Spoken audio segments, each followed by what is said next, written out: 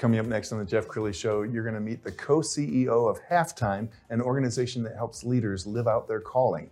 His journey just ahead.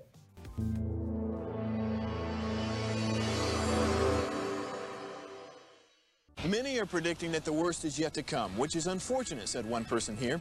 Until now, they've enjoyed the reputation of being the nation's icebox. Watched a burglar in his home this morning by webcam. As a journalist of over 25 years, stories are what make my world turn. Reporting live from the Dallas newsroom tonight, Jeff Crilley, Fox 4 News. But in 2008, I took the jump from my familiar life and started a PR firm from my home. We're talking about anyone with a camcorder like the one I'm using becomes a television network. We started slowly growing the company, and we now have over 100 clients, and we've branched into the world of live digital broadcasting. I now own 8 different TV studios and have a huge team, and the stories that I now get to share are sometimes the most important of my life. Life has a funny way of coming around full circle. This is the Jeff Crilley Show. Well, I reached the halftime of my career about 15 years ago when I started this PR firm. I had reached the top of the little mountain I was climbing, or hill, called local TV news, and I looked around and I said, is this all there is? And thank goodness that I left the news business, because I've never been happier. Somebody who knows something about Halftime is my next guest, Tom McGehee. He is the co-CEO of Halftime. Thanks for coming on the show. Hey, thanks. Glad to be here. Absolutely. Well, I want to point out that you have the voice of God. And all those years of TV news, I would have killed for your voice. But I want people to get to know you.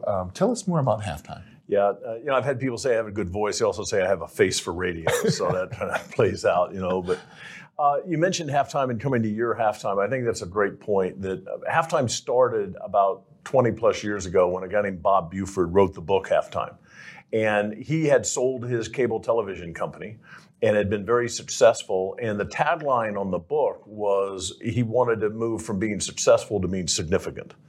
Back when he wrote it back then, it captured a lot of people's hearts, people that had done really well in business, done well in the marketplace, but weren't fulfilled and were trying to think what's next or what do they want to do.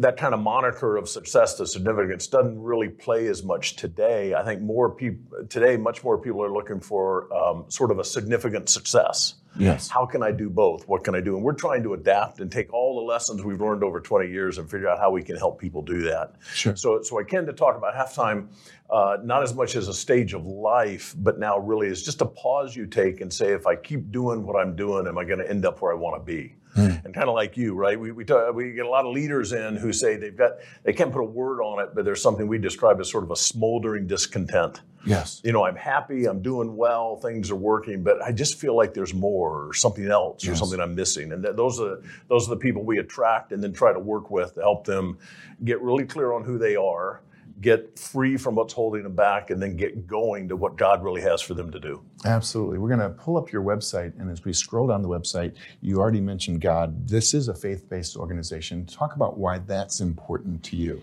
Yeah, it's a great point. We are faith-based. The majority of our clients are Christians, but not all. And even though they would say they are Christian, they are all over the map. They're from every denomination, and they're all over the map on their personal faith journey. Some are very devoted. Some have you would say they walk closely with Jesus, and they're trying to make every decision with those kind of things in mind. Others would say, yeah, we go to church every now and then. We've gotten really busy. I did it when I was a kid. But there's an essence of, we like to talk about somebody finding their calling, not just their purpose. Sure. And if there's a calling, then there has to be a caller. Yes. And our job is to help you get closer to that caller so you can be clearer about what you were created to go do. Sure.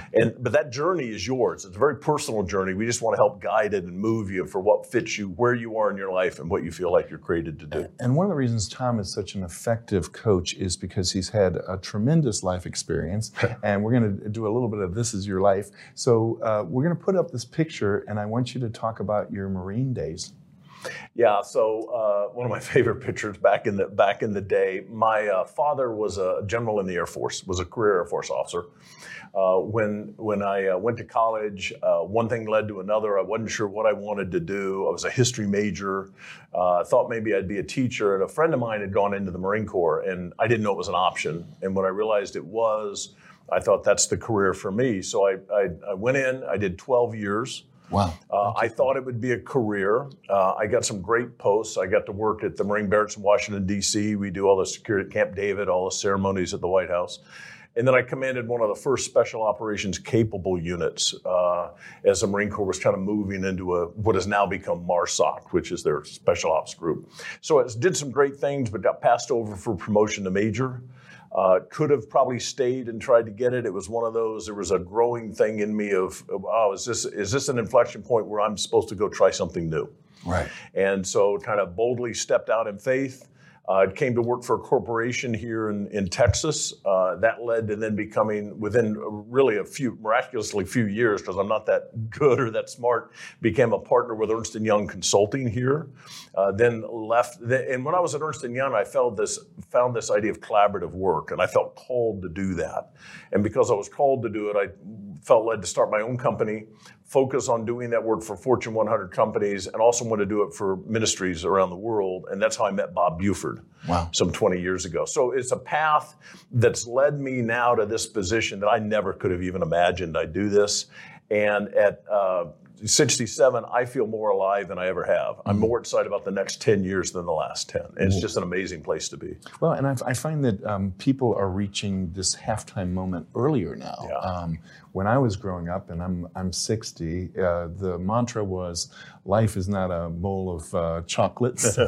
You got to pay your dues, and eventually you get the gold watch after 40 years at Ford Motor Company or something like that. That's right. And these days you have 22-year-olds saying, "Is this all there is?" Yes. So do you find that your coaching services are being applied to people younger in their lives? But we much more absolutely. We have had a lot of traditional programs like our Fellows program that's a year-long, pretty expensive program, and it's for the person that's like been the CEO. Maybe they had a liquidity event. They're really looking for the next big thing, and they can afford to invest a year to figure really out who they are and what they want to do.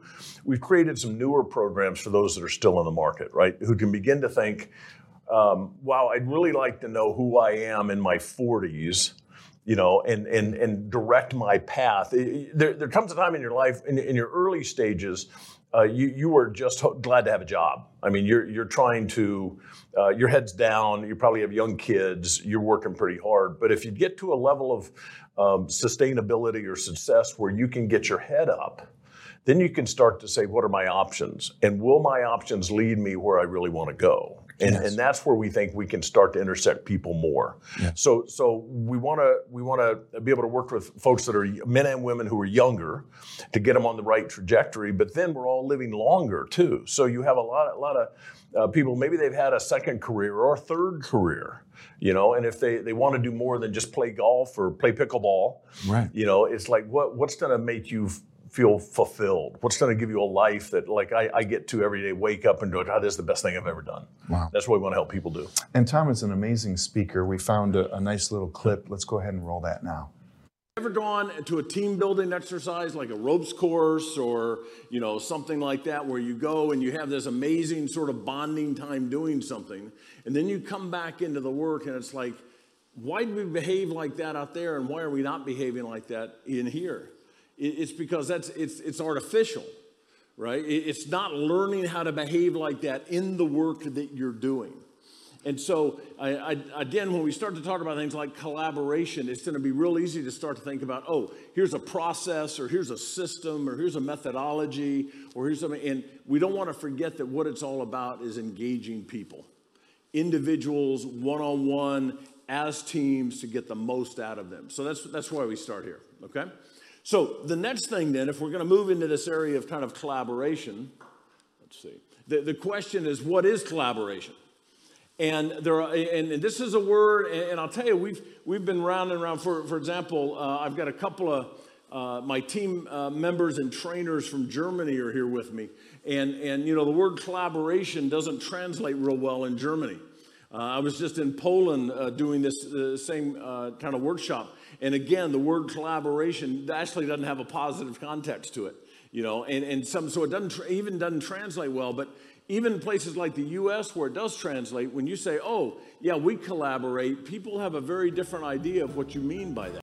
Wow. And collaboration is every bit as important today as it was when you gave that speech a few years ago. Well, when I had the privilege of starting my own company, I was focused on really collaborative work. We would get large groups in a room, and the value proposition was you do months of work in days. Yes. And understand all the viewpoints. And yeah, it was just an amazing life work. I was able to develop my own process for that and influence a lot of people. Hopefully, that I've trained, they're using that around the world. And a few years ago, though, for the idea of collaboration and working with organizations, I just really felt more and more I wanted to work with individuals. Mm-hmm. And, as God would have it, I was able to then, this opportunity with Halftime opened up. I'd known Halftime and Bob Buford for 20 years. I actually designed the first Halftime programs 20 years ago for him. Wow. And it always kind of stayed in the orbit and started working with them on a new global strategy. One thing led to another. And it's kind of an interesting point. Jim Stolberg was on the board, and we were working on this strategy together, and the CEO came to us and said, I think you should run Halftime. And we looked at each other and said, I will if you will. So we're actually co-CEOs, and there's a lot of stories of co-CEO-ness that never worked out. I would say it's the best thing I've ever done. It's just been tremendous. So, what's your favorite story of a client you've helped, or just maybe describe your perfect client? Yeah, they come at us from all sorts of different places, right? The thing that is what makes us different from a lot of groups is one, we have from the coaching perspective is the peers you were with, the faith element in it, and then the idea of just how do you get clear on who you are? So if we work with a former military officer, right, they are super talented, a lot of capability. They've been told all their life, go make this happen, and they go do it. But never have they been able to stop and say, instead of somebody telling me what to go do, what if I ask myself, who am I?